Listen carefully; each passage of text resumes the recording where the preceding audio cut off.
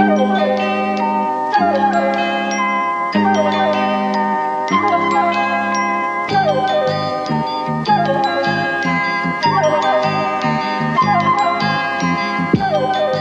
everybody. Welcome to this free episode of TF. It's the free That's one. Milo doing his thing. That's right. It is Riley, Milo Hussein, and Nate. Hello. Nate. Yeah. Joining us from Hell of a Way to Die. Yeah, I am part of the guess. Trash Future cast, obviously, but yeah, I'm actually here in my official capacity as another podcaster because there was a DoD/military related topic, and Riley said, "Hey, Nate, I know that normally all you do is get mad at us for talking too loud or too quiet, but could you come on and talk about some military stuff?" So, And then get mad at yourself. yeah, I get furious at myself. Yeah. This bitch can't even fucking talk. God, my sync point is shit. Keeps talking about weeb shit. I do Marine Todd voice when I'm editing. That's Yeah, how that's I right. give feedback. That's true. We all talk to each other in Marine Todd voice. We got a few things to talk about today. Few news items, as we said, something in the DoD, and then we've got our option of 2 readings if there's time. Choose your own adventure. Trash Future edition. Well, you, the listener, don't choose your own adventure. no, you get what you're fucking given, you hogs. You drink the swill that is poured into your trough and you be glad of it. We will be choosing the adventure, and you will be going on it with us. Which is kind of like a regular book, I guess. Yeah. No, so the first segment, though, I wanted to do a little bit of British politics, which we'll be doing again in the future, which is in the context of having watched a clip from the World Economic Forum in Davos, where some British, sort of like senior British journalist, was discussing the country as now having, quote unquote, gone through its populist moment.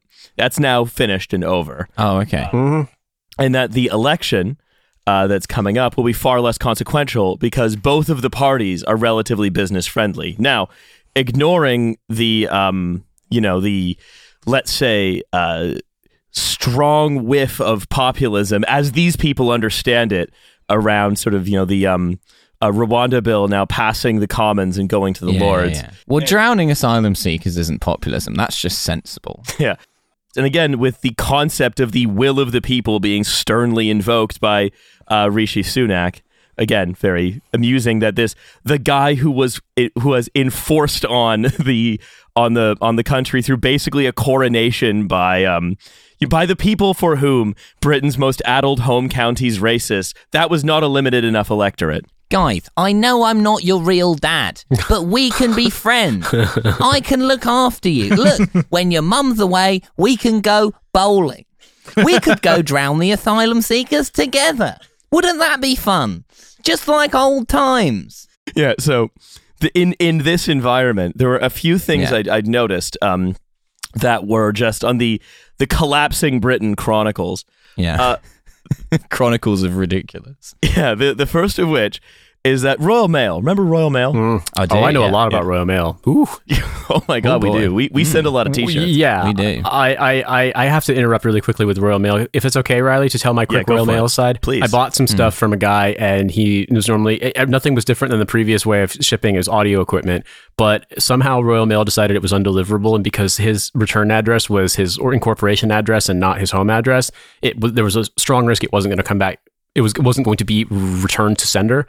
And I was like, but this is ridiculous. You delivered stuff from him same way a week ago. No problem. Why is it undeliverable? What's going on? And they're like, well, sorry, it's illegal for us to intervene now that it's been called undeliverable. It's going to our national undeliverable office in Belfast, and you can figure out a way to get it from there. And I was just like, the National Unmentionables office. So what you're saying is that if it's deemed undeliverable without a delivery attempt, it has to go to your black site across the Irish Sea on a boat.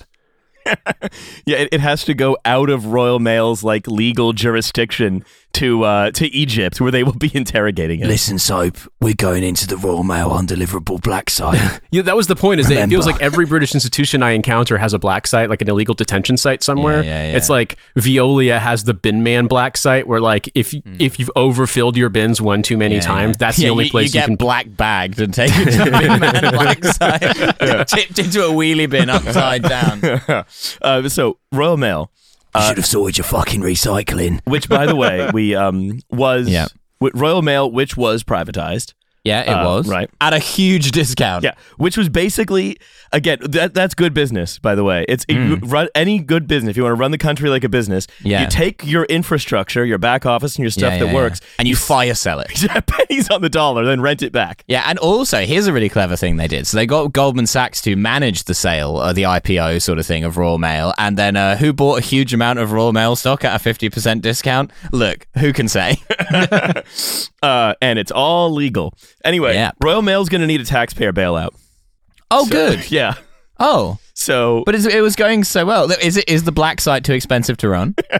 Yeah, they're all of the money that they get from like reselling gray market audio equipment that's meant for us specifically. It no longer apparently is able to support. It's a good example of another great British institution that went woke and got broke. Yeah, that's right. Yeah, they went woke by deciding to give jobs to woke boat drivers, boating crews to ferry all the undeliverable post across the Irish Sea for some reason. So, right, it will require a bailout because it is no longer profitable for it to maintain its minimum service levels after a huge amount of cost cutting that has now happened for years to deliver dividends to investors. Oh, Shocking. Great.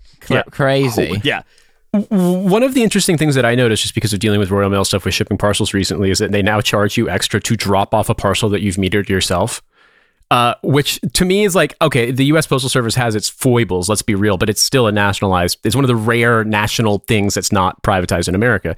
But to me, I was like, but surely it costs more to have the postie fucking pick your shit up and take it. I don't know why, but now they charge you, I want to say like an extra £1 to take stuff if you've pre-metered it yourself. And it's just sort of like, so I've noticed these weird little things happening with it, but it's just like, once again, it was privatized in like 2010, 2012, 2013. Okay, so yeah, like basically a little more than a decade ago, and we're already in, oh no, we got a bit bailed out territory. Well, it's that basically so the way it works for Americans listening is that the Royal Mail is a private company. It's owned by some international group called like International Delivery Services or something like this, right? Well, it's publicly traded, right? Yeah, it's a publicly traded company that's majority owned by a conglomerate that does this kind of thing. And it has specific legal obligations to like deliver mail a certain number of days a week. And you know, and basically it is saying like either we have to make the service worse or we have to significantly raise prices, which we've already done, by the way. And that's not even to say, right, how much Royal Mail is used by essentially by Amazon to kind of free ride. It's the post. You have to have it. It's like it's so insane. It's like saying that like I don't know, like the police has ceased to be a profitable enterprise, or like the army has ceased to be profitable, the NHS has ceased to be profitable. Well, we said that with water. Essentially, we say that with power in certain parts of the country. We say that with like phone service in certain parts of the country. Like it's not supposed to make money. It's supposed to do a thing. I would also point out, like, this is a thing that you see in places in America. Like, I know friends who live in Oklahoma have experienced this, that there are, like, red states in America that have cut budgets in the sort of, like, Grover Norquist style, Republican, insane, doctrinaire way. And now public school, state school, only meets 4 days a week because they literally can't afford to have kids in school every weekday. Good. And it's the 4-day work week. Yeah, that's right. They've gone woke. Yeah, exactly. They adopted the Preston model in fucking Lawton, Oklahoma.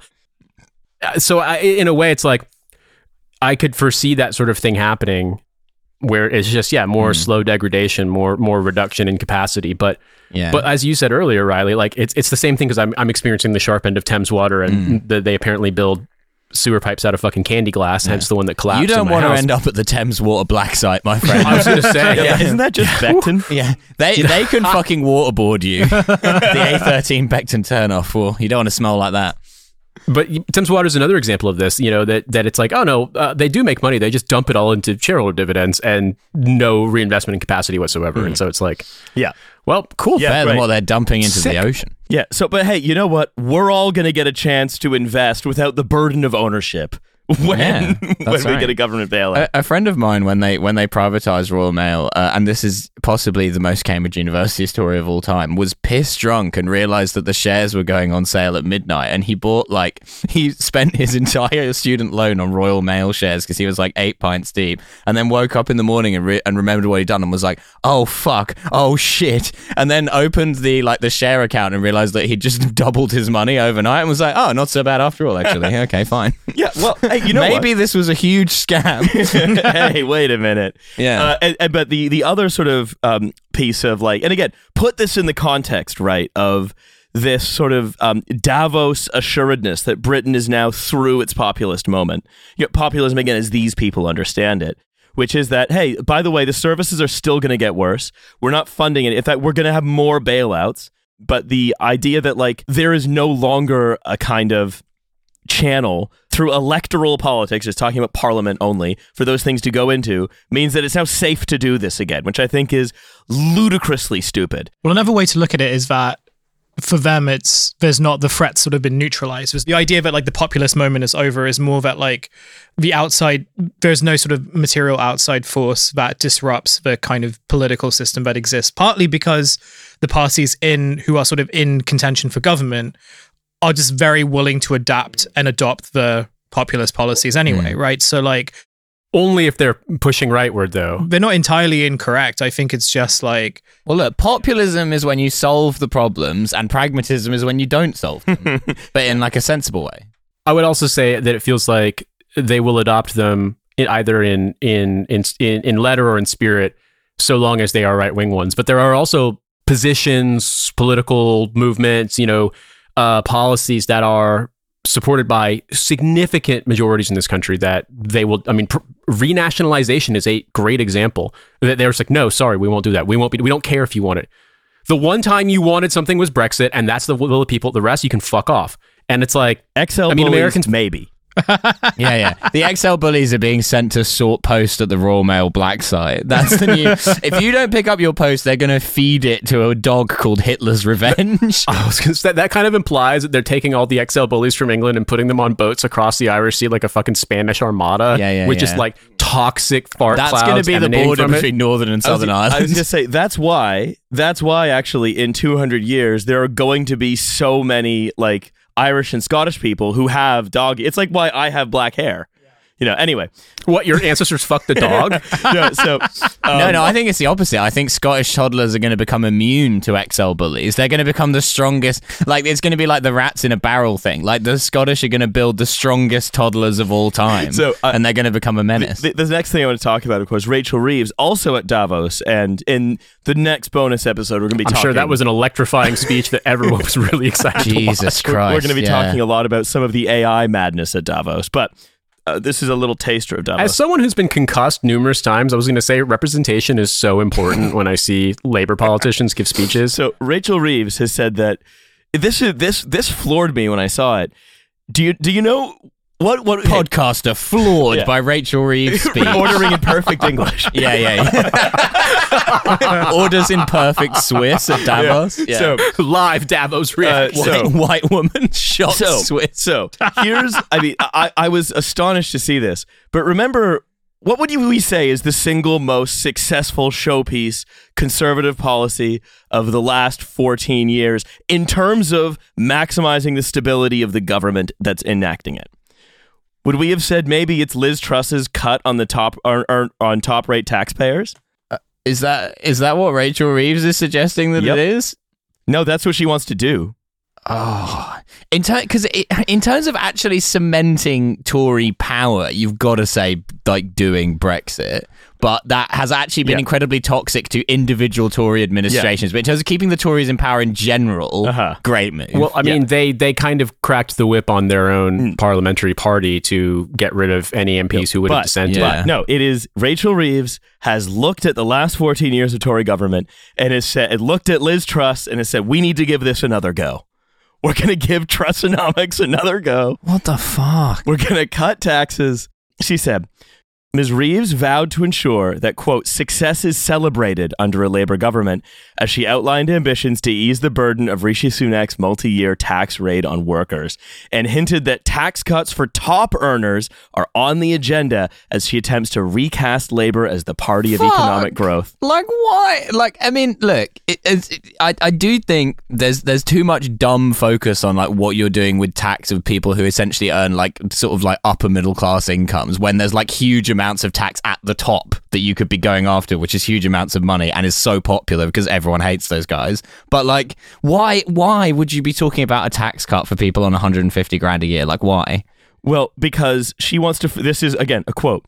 She wants to focus on all working people, and that includes those paying the highest 45p rate, which is like 2% of the country.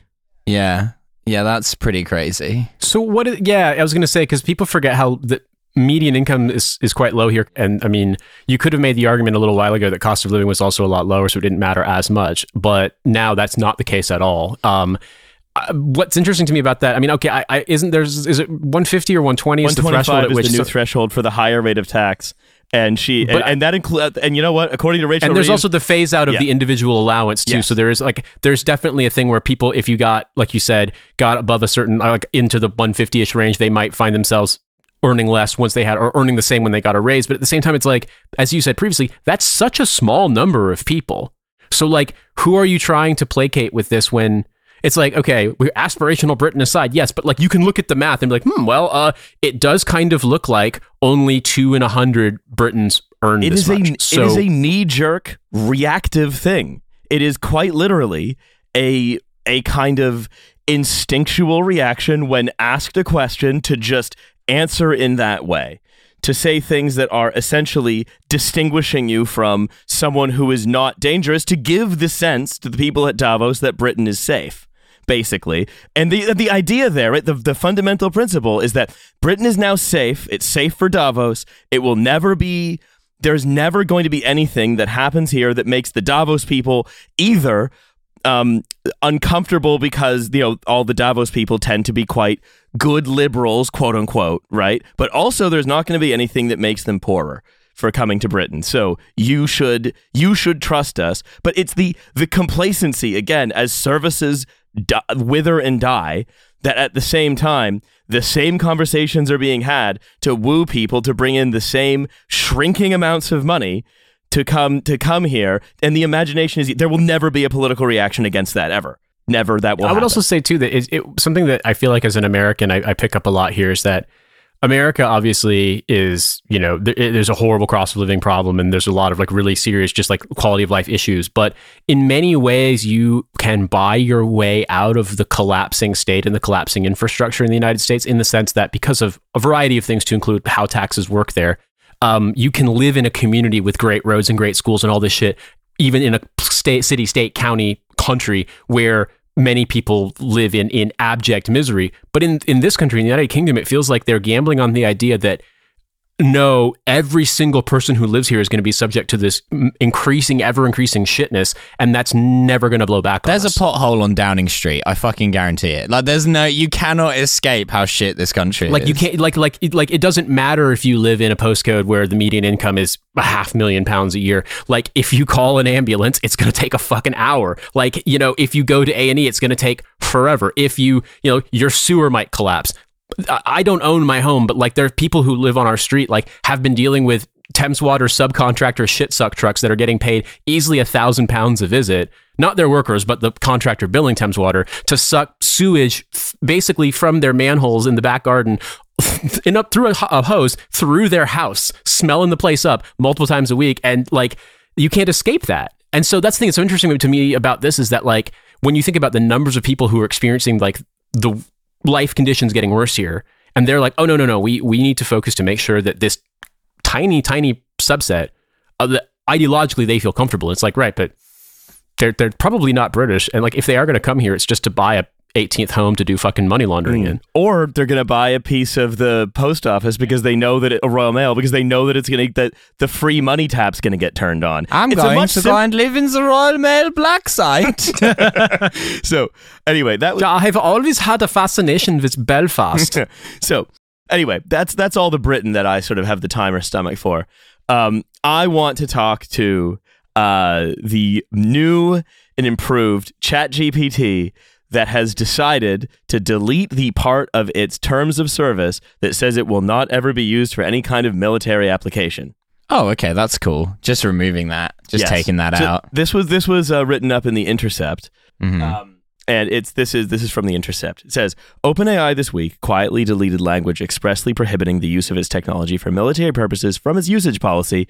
Up until January 10th, its policy included a ban on activity that has a high risk of physical harm, including specifically weapons development and military and warfare. And now what they have done is two things. Number one, they've deleted that policy. Number two, they're now working with the U.S. Department of Defense next day. And they said, no, don't worry. Don't worry. We're not developing some kind of an autonomous killer drone. No way.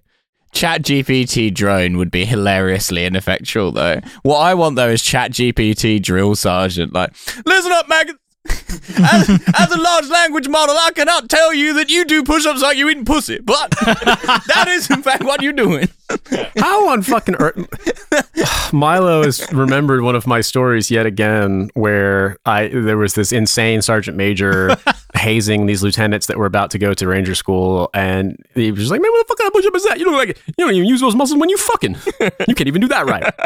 And that's just lodged in his brain. It's going to replace an important childhood memory.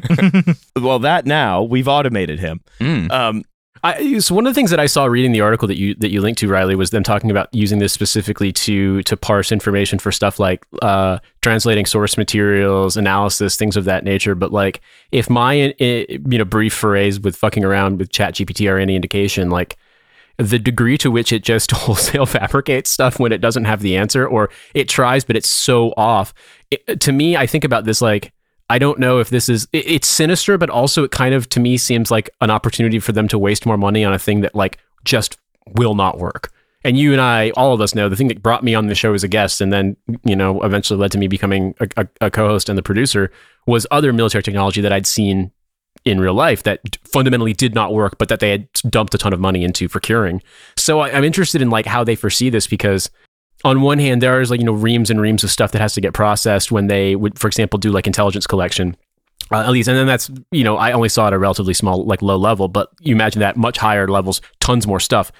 But this thing kind of, I don't know, like my story about using it and asking it to cite books about a historical figure, and it just made up all of the titles. Like, I'm interested in how this would be envisioned to work, because clearly as like a weapon system, like a drone, a UAV, something like that. No, I cannot foresee that doing anything besides just being a disaster. But I could foresee them using this for a system and passing that kind of muster until it got to the end user, and then it's still a disaster. But then it's in deploy, it's in use. We've used this bug to intercept audio of Iranian military training. We've had it translated by ChatGPT, and then it's just like, you're doing push-ups like you're fucking, and you don't even do that right. So, well, you may say that, Nate. However, I have a quote from a deputy defense secretary here saying that AI is part of a comprehensive warfighter-centric approach. Yeah, they're fighting the warfight. Fight-warring-centric approach to innovation. Yeah, we're in the fight war with the warfighter. That Defense Secretary Lloyd Austin and I have been driving from day one. I'm concerned that it might have given Lloyd Austin some kind of terrible condition. I was going to say, Lloyd Austin is actually AI now because his corporeal form is currently in a hospital. Stone Cold Lloyd Austin. Yeah, because he's dead, and they pretend that's not true. Yeah.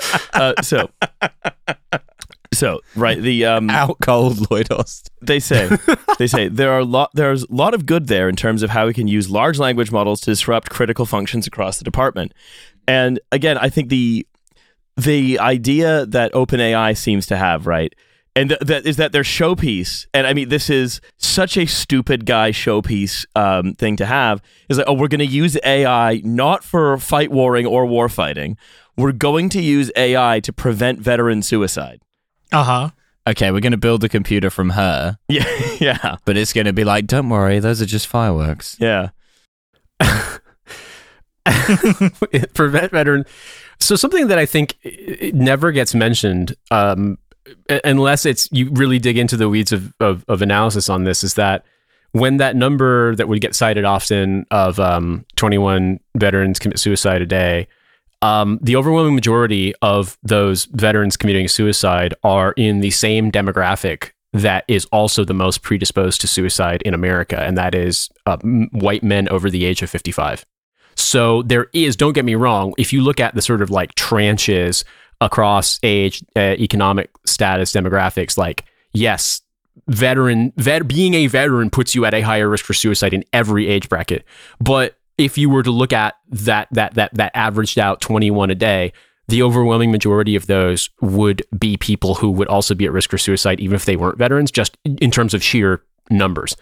And so I am kind of curious, because a lot of times that overlaps with deaths of despair. A lot of times that overlaps with social isolation. And on this show, we have seen, doodad knickknack sort of AI solutions to things that are just like, oh, what if your boss made you talk to an AI to help you not be depressed at work? I kind of wonder if they've just bought the same marketing line. That's almost certainly exactly what's happened, because again, it is what we've done, right? Is we have the Prince Harry mental health, talk to your chaps approach to mental health, which basically says that he's the mental health veteran. That what basically says that mental health issues are the product of sort of bad thoughts that just have to be countered by someone else, by someone talking to you with a kind of end in mind. Some blokes have gone mental. We need to bring those blokes back to health, because honestly, the number of blokes from the military who've gone mental is mental. And we're going to bring in OpenAI. It's going to talk to those blokes. It's going to check in on those chaps. It never sleeps. It never eats. It never rests. It just is constantly checking in on blokes. That's right. But again, not in a gay way, although that's fine if it were to do that. And I don't think it's capable of having a sexuality, being as it is a computer. As a large language model. Yeah. Now, again, the as a very big boy language model. as a bear language model. How hairy is OpenAI? Yeah. So this is like one thing, right? And this is the marketing, right? Which is we're not sort of creating, let's say, automated weaponry. What we're doing is preventing veteran suicide and also exploring ways to synthesize intelligence. But the problem is, when you actually know how AI is used to synthesize intelligence in war, and I've done some looking into this as well, what it does is the AI system becomes almost inseparable, for example, from the artillery system. So if you have drone spotted artillery, right? What will happen is, let's say you're an artillery crew, you have drone spotting, right? You have a certain number of times you can fire before you have to move. Right? Yeah. And so to guide that with AI, what you're essentially doing is having the calculation of where of your shot correction. That kind of happens in between the drone and the artillery crew, and the gun itself will automatically correct. Right? I would be horrified at the idea that the gun would automatically correct, just because of, just thinking about real life applications. But so what you're basically saying is this envisions sort of a drone that kind of functions as a spotter, and that is able to tell them, like what you call an observer, Having done because this is like the thing that I'm most worried about. Having secretly been in the military in Canada and done some ops, done some black ops shit. Having spent a lot of time in the Donbass with my wolf name. The gun's correcting itself. Meanwhile, we're having a rip. Yeah. So, in any case, but then you say, oh well, no, that's not that's not part of the weapon. That's part of the spotting. But if the spotting is so integrated into the weapon, then you're saying, oh, we're just doing intelligence synthesis, when what you're really doing is, in effect, you've more or less automated a gun. Yeah, I'm thinking about this kind of a thing. At the end of it, like, you're going to have to... Number one, I think, like, the kind of skeptic thing, not saying it's not happening, but rather looking at that application, like, that also introduces another point of failure into it. Also, let's be real, like, if this becomes integral in this kind of specific example, then like the obvious solution is, well, then fucking shoot the goddamn drone down and then make these motherfuckers do math, because they don't normally have to do that. I love it. It's the teacher is like, you can't use a drone on the test because if you don't have a drone? We have got excellent plan. We are going to force Americans to do math. They have only been to school 3 days a week, and it was paid for by Wendy's. Mostly they were calculating number of burger naters you could fit in child. I'm just imagining this idea is like, oh no, like, well, but if you've automated the gun, does that mean that like there isn't the capacity for a crewman to come up and pull the lanyard and fire it? So basically it's like, oh no, the Wi-Fi got severed between the drone and the automated gun. It's like, I realize that is also known as how the Israeli military did its border wall, but I don't think it's a very good idea. And this kind of implies, because I mean, in thinking in my mind's eye of like how an automated thing would work, to be able to fire a howitzer and then reload another one is going to be bigger than an autoloader in a tank. So It's I'll huge. tell you this. Sergei Nikolaevich, у меня very good news for you. Is the American artillery gun has gone woke, which means it will not fire on us if we black up, which fortunately we already have, just for fun. So, well, I'll tell you. I mean, like, I realize this stuff might exist and I might be just kind of spitballing and I could be very wrong here, but I'm just thinking about it. I'm like, to me, I don't know. It's just like, after having used like radio systems that there's like, oh, it's super secure and tactical. It is like, and it doesn't work. And we're literally texting because it's the only way we can fucking communicate. Like, this sounds like a disaster. This sounds like a fucking nightmare. I mean, integrated as a thing that, you know, that gives you an additional capacity, fine. But like the idea of having it all be kind of one thing that has to work together. That's the funny thing. The thing that makes it not an automated weapon system is that a guy still has to pull the lanyard, and because otherwise OpenAI would be building automated weapon systems, which it does not want to do. Yeah, you don't want to do that. No. And again, you don't wanna do it's that. not necessarily even OpenAI themselves that's doing this kind of activity, but there are other similar AI companies that are offering this service largely to the Ukrainian military. Oh, good. Yeah. Dialing in the artillery in the Gibbo group chat is a very funny idea. Yeah. Just be like fire for effect and everyone's replying with like the penis picture.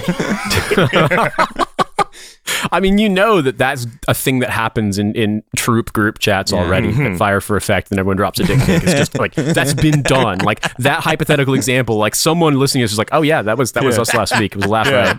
Anyway, Splash coming in 3, So- 2, 1. but And this then it's splash over, all splash just out. pictures of loads. so this God damn it. goon out. Yeah, that's So this is but if you want to think about like what this represents, right? To me it represents the ongoing hollowing out now of the parts of the state that we don't like. Yeah, artillery crews, the backbone of the fucking state. Yeah, exactly. Fuck those guys. Yeah, but the whole idea, and again, when I was watching all the speeches at the sort of panel events at Davos. One of the other sort of panelists was this guy Mike Rounds, who's a Republican senator from South Dakota, who was again saying like, Mike Rounds, the inventor of the bullet. We're very excited to sort of introduce AI throughout the American healthcare system. Like, the whole promise now, and this is happening both in the UK and the US, is just every inconvenient person you have to deal with, whether that's in a part of the state that helps you or a part of the state that blows people up, is just getting hollowed out. It's a sort of, I always sort of see a kind of the incorporation of AI into things as a kind of throwing up of the hands and saying, well, I guess we'll just sort of pray to the machine spirit about it. But you've made this point before, Riley, and I think it's a really good one, which is that it doesn't have to be as good as a human. It just has for the sort of deciders and sort of big power brokers. It just has to be passably not shit enough to allow everyone to kind of kayfabe, suspend disbelief, and then it becomes the thing that decides. Yeah. And you know, it's like. I've encountered this. I don't want to list off the various indignities, but I've encountered this so many times lately with things where automated systems fail, and like this massively complicates a process that wouldn't be complicated if it just could be if a human was the first. Oh yeah. If you've ever dealt with every parcel delivery, you will know this pain where there is not a single person you can speak to. All you can do is email their CEO. And that's the dream, right? That is the dream represented by AI, which is that the only person is the CEO, and he or she is able to just exercise their will via a series of talking We're computers. finally going to make CEOs earn the fucking £10 million a year that they earn by responding to 15 million emails every day with people going, where the fuck is my parcel gun? Before we move on, though, the other thing I do want to sort of go back to is I never like to say AI is always bad for everything. There are some things that it's effective at. Spotting artillery seems pretty effective. However, the concept of sidling into creating what is essentially an automated field gun is I would consider to be very, very worrying. I mean, I would say, like, thinking back on experience with stuff like this, that if you had something that could, for example, take out the initial confusion factor, or even just having something that you didn't require a person to be piloting it all the time, because that's the thing with the kind of people talk about drones in the military, but this may have changed, but I doubt it just because you think of the size of these things. Typically, when you have what they call UAVs, unmanned aerial vehicles, they're either very, very large and they're like basically small planes being piloted remotely from fucking Nevada, and they're huge, or they are like way beefed up and way more expensive toys that are being used at the lower level, where someone has to be trained up to pilot it and is constantly piloting it. And like, for example, I remember the ones we used were really susceptible to radio interference, for example. It's where you just get the most autistic guy in your unit and you give him an iPad, and then you're like, figure it out, brother. And so what I would say is basically like, yeah, if you have a thing that then it can competently function without having to be at someone's job, you could see how that would be useful. But I'm very weirded out just because, like, I don't know, having encountered this so many times with stuff both in the military and then also later as this stuff proliferates in the civilian world, where it's like, it's shit and it causes more problems than it solves. And solving the problems it causes becomes a bigger job for more people than that original job that was just a guy's job. Oh yeah, no, we're like, I know the future of jobs everywhere, which is just kind of, it's there's only going to be one skill, and this isn't just for the places we're talking about. This is going to be for everything, which is how well can you get the thing to spit out what you needed to spit out with the fewest number of corrections that will be required. We're going back to basically a medieval church, but where instead of asking God to produce sort of coordinates or respond to complaint emails. I think the top rate of tithes is too high. Feels though if I were just like the lowly backbone of society, the individual artillery crewman, I would be very uncomfortable pulling the lanyard on a howitzer and firing a round that was completely targeted by the computer. Because as Milo said, I mean, like if all of this has been brought to you by Wendy's, how do you know that drone hasn't just been programmed to spot, I don't know, a Dairy Queen that's for some reason in a combat zone and obliterate that shit? And you're like, oh yeah, it's like try turning over conditions. The blizzard now, asshole. My соболезнования. They have destroyed our Dairy Queen. There will be no ice cream cups for the men today. Yeah, exactly. We didn't realize that Dave Thomas would somehow rule supreme. That Wendy's would simply exert its will in a way that weirdly lit Prigozhin, like pointing and looking directly into the camera, yelling about the Ukrainian Nazis destroying the beautiful Dairy Queen. Yeah. So I want to move on. I want to move on to a new city that is being built. It's not Neom. Oh, there's a new. It's always new cities being built. Yeah. That's right. This is a city within a city, actually. Oh. Imagine a city within a city. Yes. Imagine a city. It's sad because when you first introduce these, it's always like, oh, this is like some, Jorge Borges, Italo Calvino shit. And then it just winds up to suck. Like, it's always just annoying and bad. It's always like, what if you lived in the airport lounge? Inside the line, we're building the stick. It's the vertical city. It's 1 mile high. Okay, I'm sorry. I'm too excited about this. The 10th Neom region was announced, but I'm planning on talking about it on the bonus episode. Milo, it basically is the stick. Oh, okay, awesome. It's the line, but into the ground, like 1,000 sub basements. It's like you've conquered the world of business. You have infinity money. We've created the most luxurious destination for influencers around the world, and it's like you get to live in hell. Yeah, we dug the world's deepest really cavern hot down there. We'll cover it on the bonus episode. All right, don't worry. We are going to talk about the Neom. Subscribe to the fucking Patreon. All I will say is this.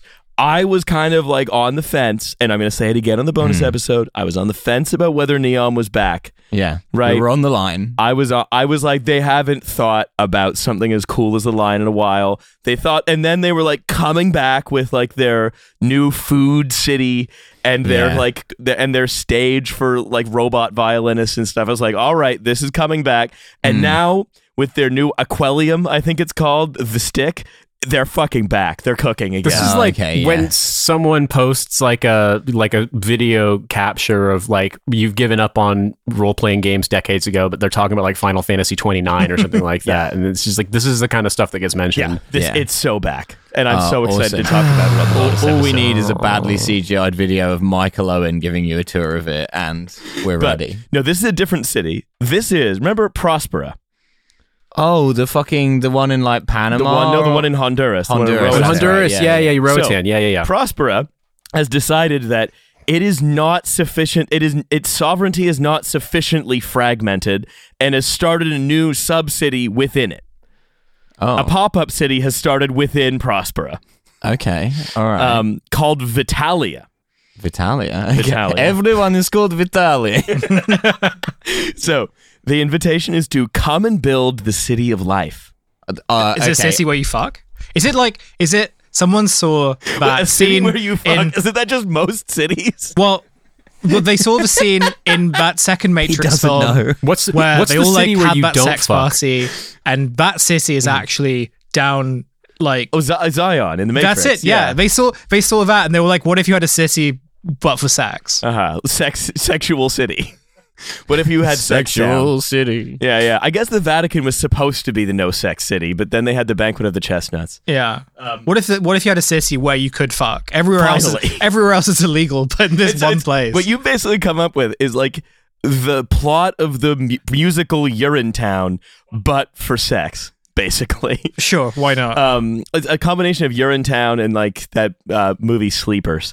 No, Vitalia has invited you to come build the city of life. It's not for Vitali, and it's not Italia, Right. and it's not a city where you can fuck. I don't think many of the people there are going to be fucking that much. Join the first 200 residents for healthy co-living and co-working. We're starting a 2-month pop-up city on the island of Roatan to make death optional. Fucking what? That's an incredible end to a sentence. Like up until that, this could have been the blurb for just like any WeWork, but like now we're cooking. What if there was a WeWork that was a city and you weren't allowed to die in it? Make death optional is fun though, because it implies that like they're not making death a thing of the past. Like you can still die if you want, but there's an option to not, which is a fun hinterland to be in.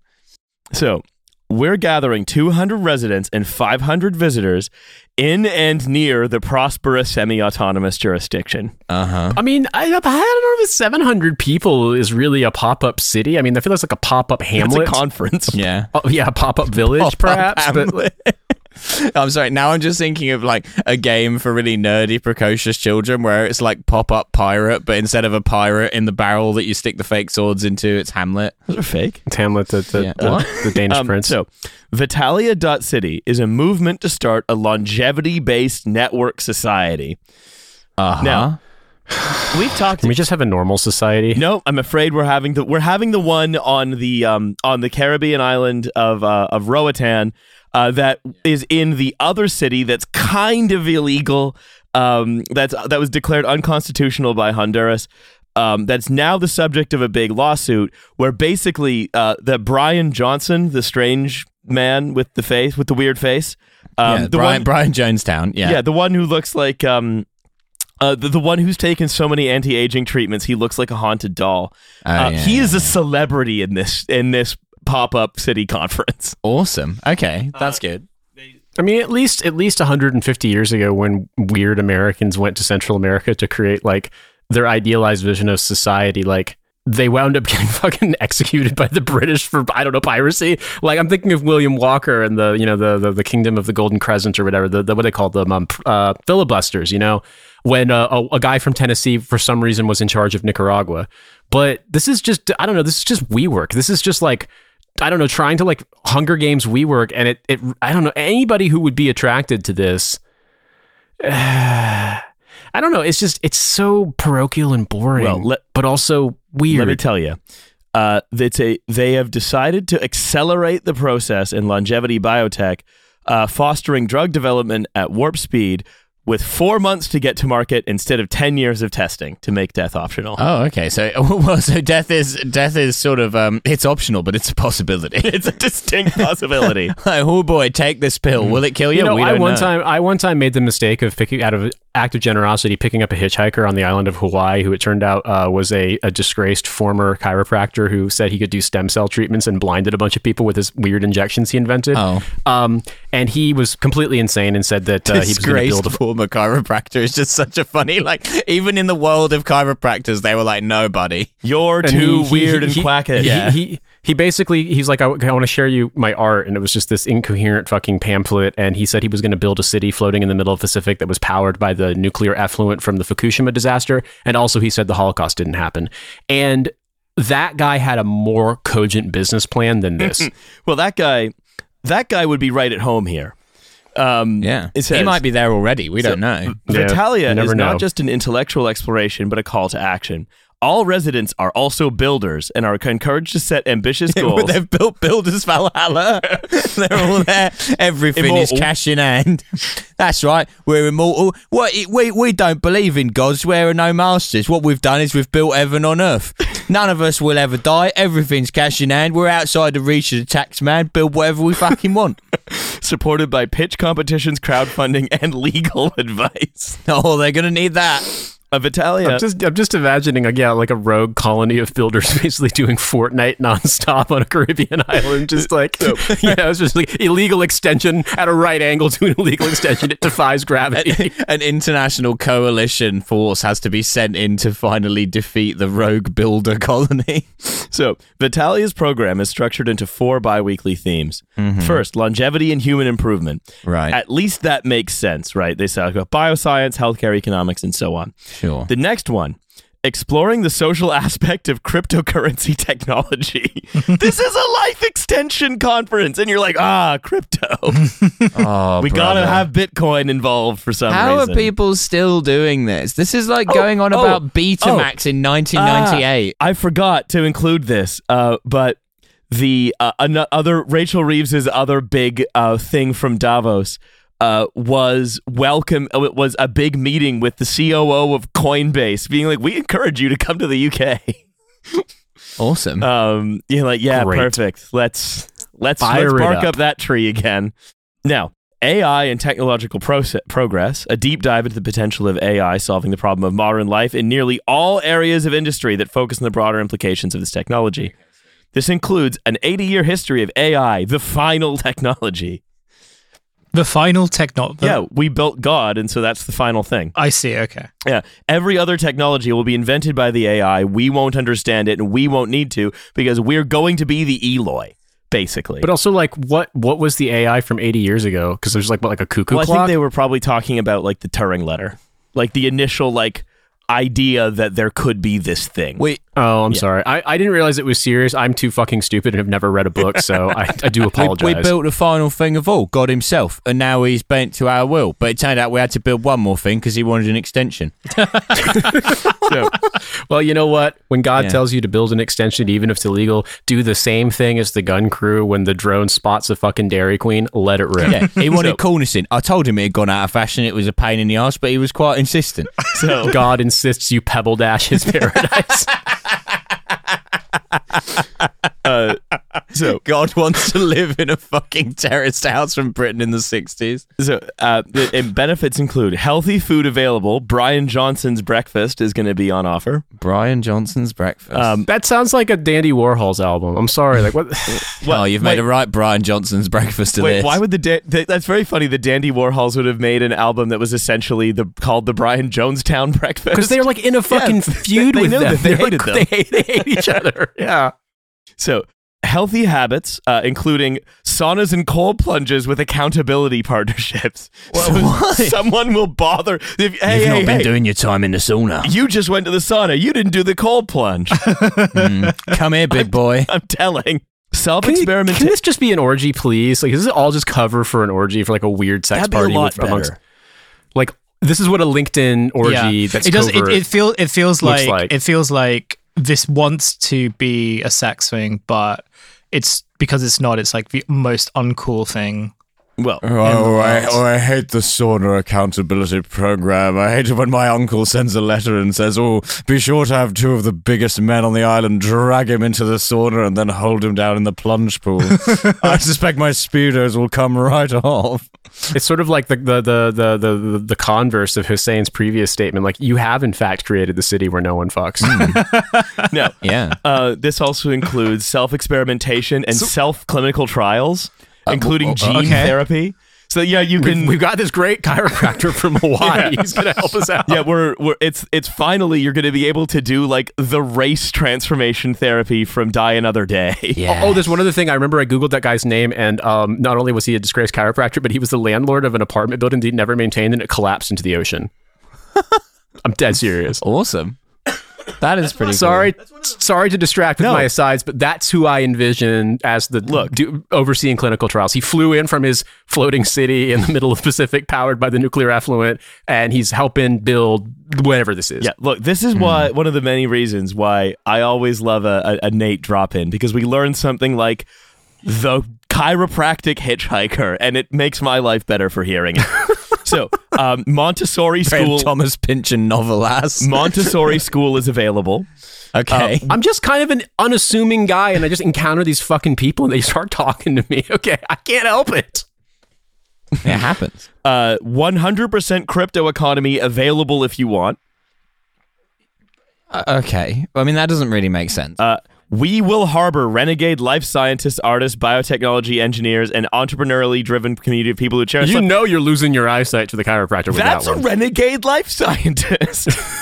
I know. I mean, it's just one of those things where it's like that's all I can think of when people bring this stuff up. I don't know what it's supposed to conjure, but to me, it conjures up like I don't know the what is it? The first element of Umberto Eco's thesis on fascism. It's like the sort of cult of the eternal, like forgotten knowledge. All knowledge is finite. Like, you know, healing crystals mixed with the gospels kind of stuff. Like that's what this seems like to me. And it's like because I've encountered it in real life, and these can be very dangerous people. It's like I'm like, I don't want to be stuck on a fucking island that's hard to get to with these people. Like, I've seen movies about this, and they typically involve Rutger Hauer as like a professional killer. Well, the thing to remember also about like Prospera, the thing that's like putting this on, is that it is a sort of piece of like, it's a strange sort of piece of directly administered stateless empire overseen by a Habsburg and a bunch of like Latin American Ayn Rand acolytes. But see, that's the thing, is that if it was a Pynchon novel, you would at least have the fake British invasion band called Sick Dick and the Volkswagens with their hit single, I Want to Touch Your Feet.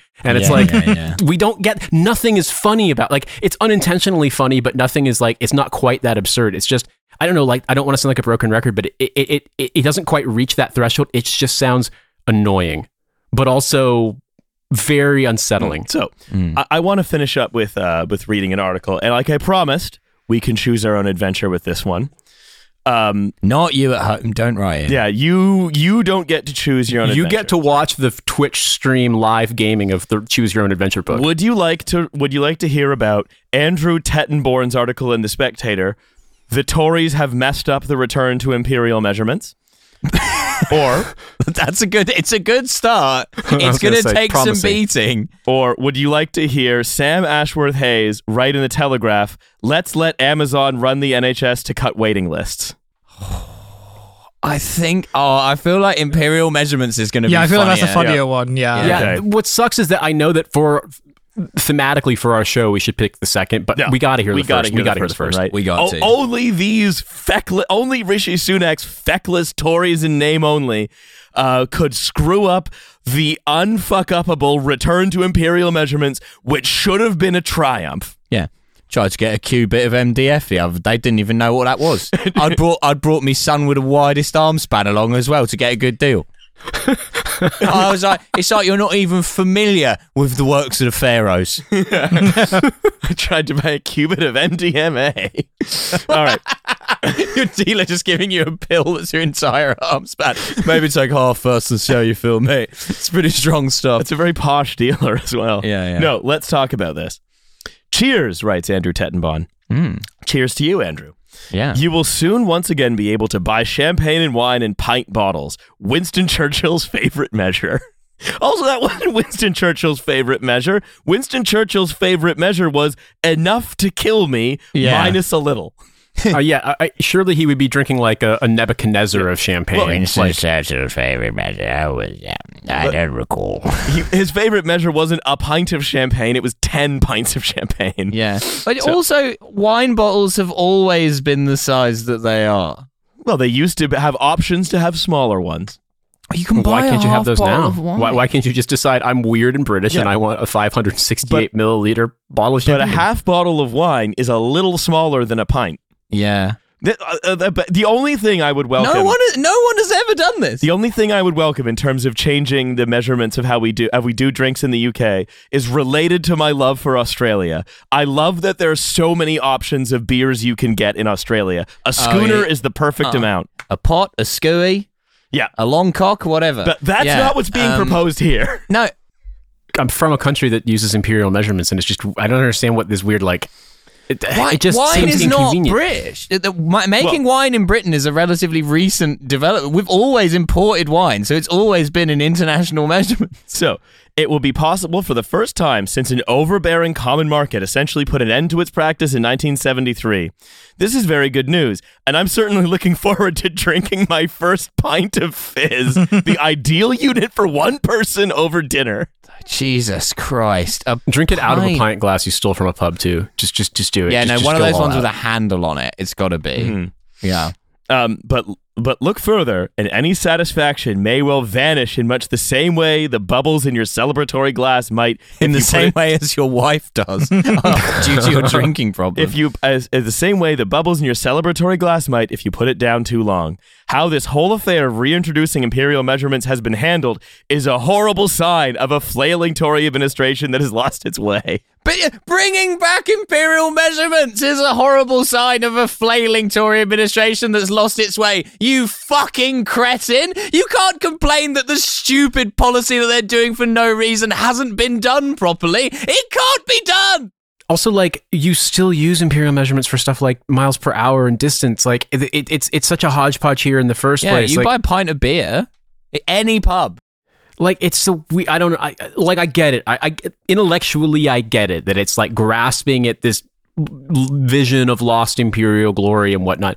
But it's so stupid and petty, and who cares?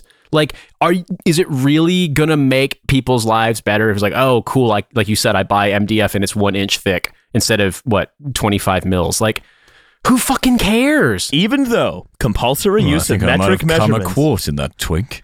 even though compulsory use of metric measurements may have played a large, if subliminal, part in the Brexit saga, Good. this is not an end to it. It has merely become a small piece of gesture politics. I hate the gesture they had a brilliant opportunity to bring back pints of champagne, and yet they did just gesture politics with it. Crazy. How did this become gesture politics? I was excited for the meaty, life-changing proposition of bringing back wine sold by the pint. That was going to have a real impact on people's lives. Outside the fairly rarefied area of still and sparkling wine, the corpus of mandatory metrication remains. The corpus of mandatory metrication. Fucking Mars Volta album.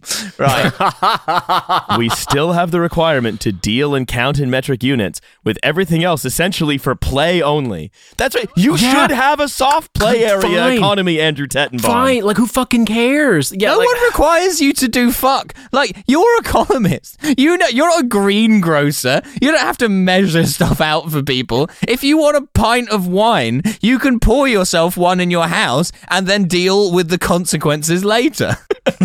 So, if your butcher weighs you out a pound of rump for old time's sake, he must make it clear that any imperial units are for information only and less conspicuously marked on price labels and the like.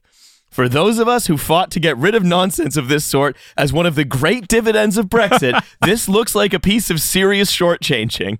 I buy meat from a guy, like, not like just a guy on the street. There's a butcher up the street from us, and it's like been there forever and ever. And if I ask for a pound, I just get a pound. And if I ask for a pound, I also get a diatribe about like, this country's going to the dogs kind of thing because fucking I'm American and we use imperial units. But like, it's not as no one's jumping in and fucking doing like a disclaimer. He's not allowed to say this. Like, no one. They have a woke, blue-haired bureaucrat who says that who gives you the metric. Yeah. Ursula von der Leyen works in the butcher. 400 grams. Yeah. Approximately. Yeah, exactly. Yeah, Donald Tusk is running the butcher on Old Kent Road. Yeah, exactly. Yeah, that's right. So, all of this is a betrayal of what should be the Tory principles of freedom and nurturing existing institutions. The Conservative case for leaving the EU is sound precisely because of the principle of the absolute supremacy of law, relegated Parliament, blah, blah, blah, blah, blah. My brother in Christ. The need to steamroller anything seen as an obstacle to the creation of a single market out of the way required the state to intervene to forbid us from using the system of weights and measures that we had grown up with. Who do you mean we? But you fucking use stone for weight. Who the fuck uses that outside of this goddamn country? And I guess probably in Ireland. They use the metric system in Australia. They use it in fucking Russia. They use it in Canada. My impression was that so you can just sort of say what you want. Like you can go to most places. No. A woke Ursula von der Leyen. Because like the market that I go to, which is run by like Turkish guys, they advertise all their sort of like meat and fish in kilograms, but when people go to the counter, there is like a good amount who'll be like, "Oh, can you give me a pound of this?" And they'll just be like, "Yes." That's what they'll say. They'll say the fish away. They'll say yes. And they make all the meat halal, obviously, to troll around. But like this sort of feels to me as it's like, no, you can pretty much go anywhere and use whatever type of like measure you want. I don't understand. This feels like the complaint, if it is a sincere one, because it is coming from the Spectator, and this is just the section where it's just like, just like kind of complain about something that probably I've invented a thing to be mad at. The Spectator is basically Britain's complaints department for columnists. Give me a foot of cheese. You figure it out.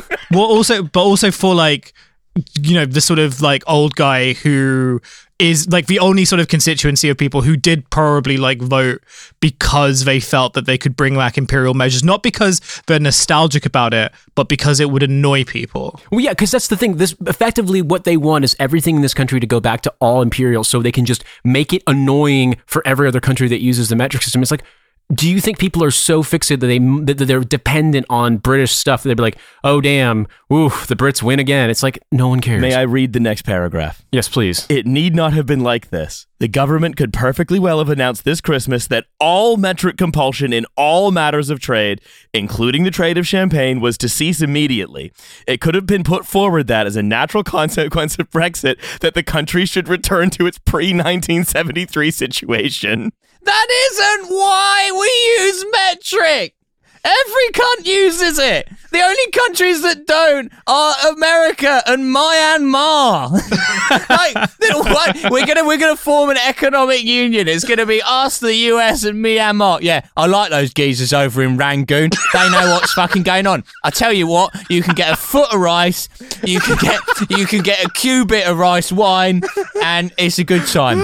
But I like a good junta myself. What I think is really funny, right, is one of the core elements of what you might call state formation, right? That when states formed, as they currently are, out of like the feudal patchworks of land holdings, one of the main things that happened, that's the difference between states and things that were like states but pre-states, was the introduction of commonly understood weights and measures in a territory, which means if you're in France, you can, in whether you're in like Bresse or you're in like Avignon, a kilogram is a kilogram. Like that is one of the major parts of state formation. And what I think is so amusing is that with someone like Andrew Tettenbaum, who's like one of these like, wacky economists, is sort of just, without really understanding what they're doing, in advocating for kind of like to throw the state formation process into reverse. Be like, what do we have a lingua franca for? Yeah, why on earth is the woke EU forcing us to deny the existence of phlogiston? All right? Every object contains fire within it, and if you ask nicely enough, it'll come out. So what if the Buddhist monks in Myanmar are self-immolating in protest? Because you know how much petrol they used to do that? A fucking gallon, as God intended. So, such a measure would have shown a government that knew where it was going, apparently to 1972. Yeah, at best. It would. And you know what? I'm sorry to interrupt, but I gotta say this. You know how I know it's bullshit? Because no one is fucking saying undecimalize the currency. Mm-hmm. They won't fucking go all out. They won't actually do the real thing. Because they don't want to memorize. They don't want to memorize that shit. They don't want to have to learn what the fucking shillings and whatever. Yeah. Like it's like hexadecimal for your pocket money. Like no, they won't do it. It's all kayfabe. Mm-hmm.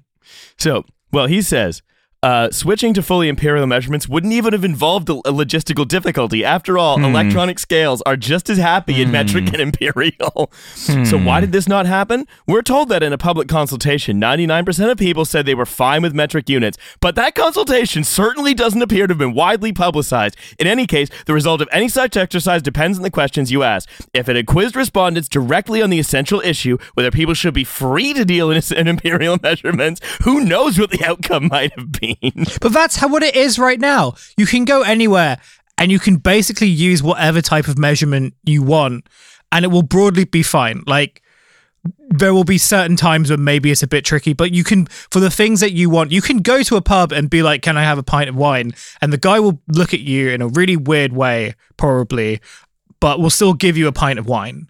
Yeah. Right? I want a fucking brace of baby bells. Bring them to me. You're getting angry at, like, something that you have already. You can do this. Nothing is stopping you from going down to the pub and asking for you can live your life this way. You can go to a pub for some reason. You can go to a pub and ask for a yard of wine or whatever the fuck.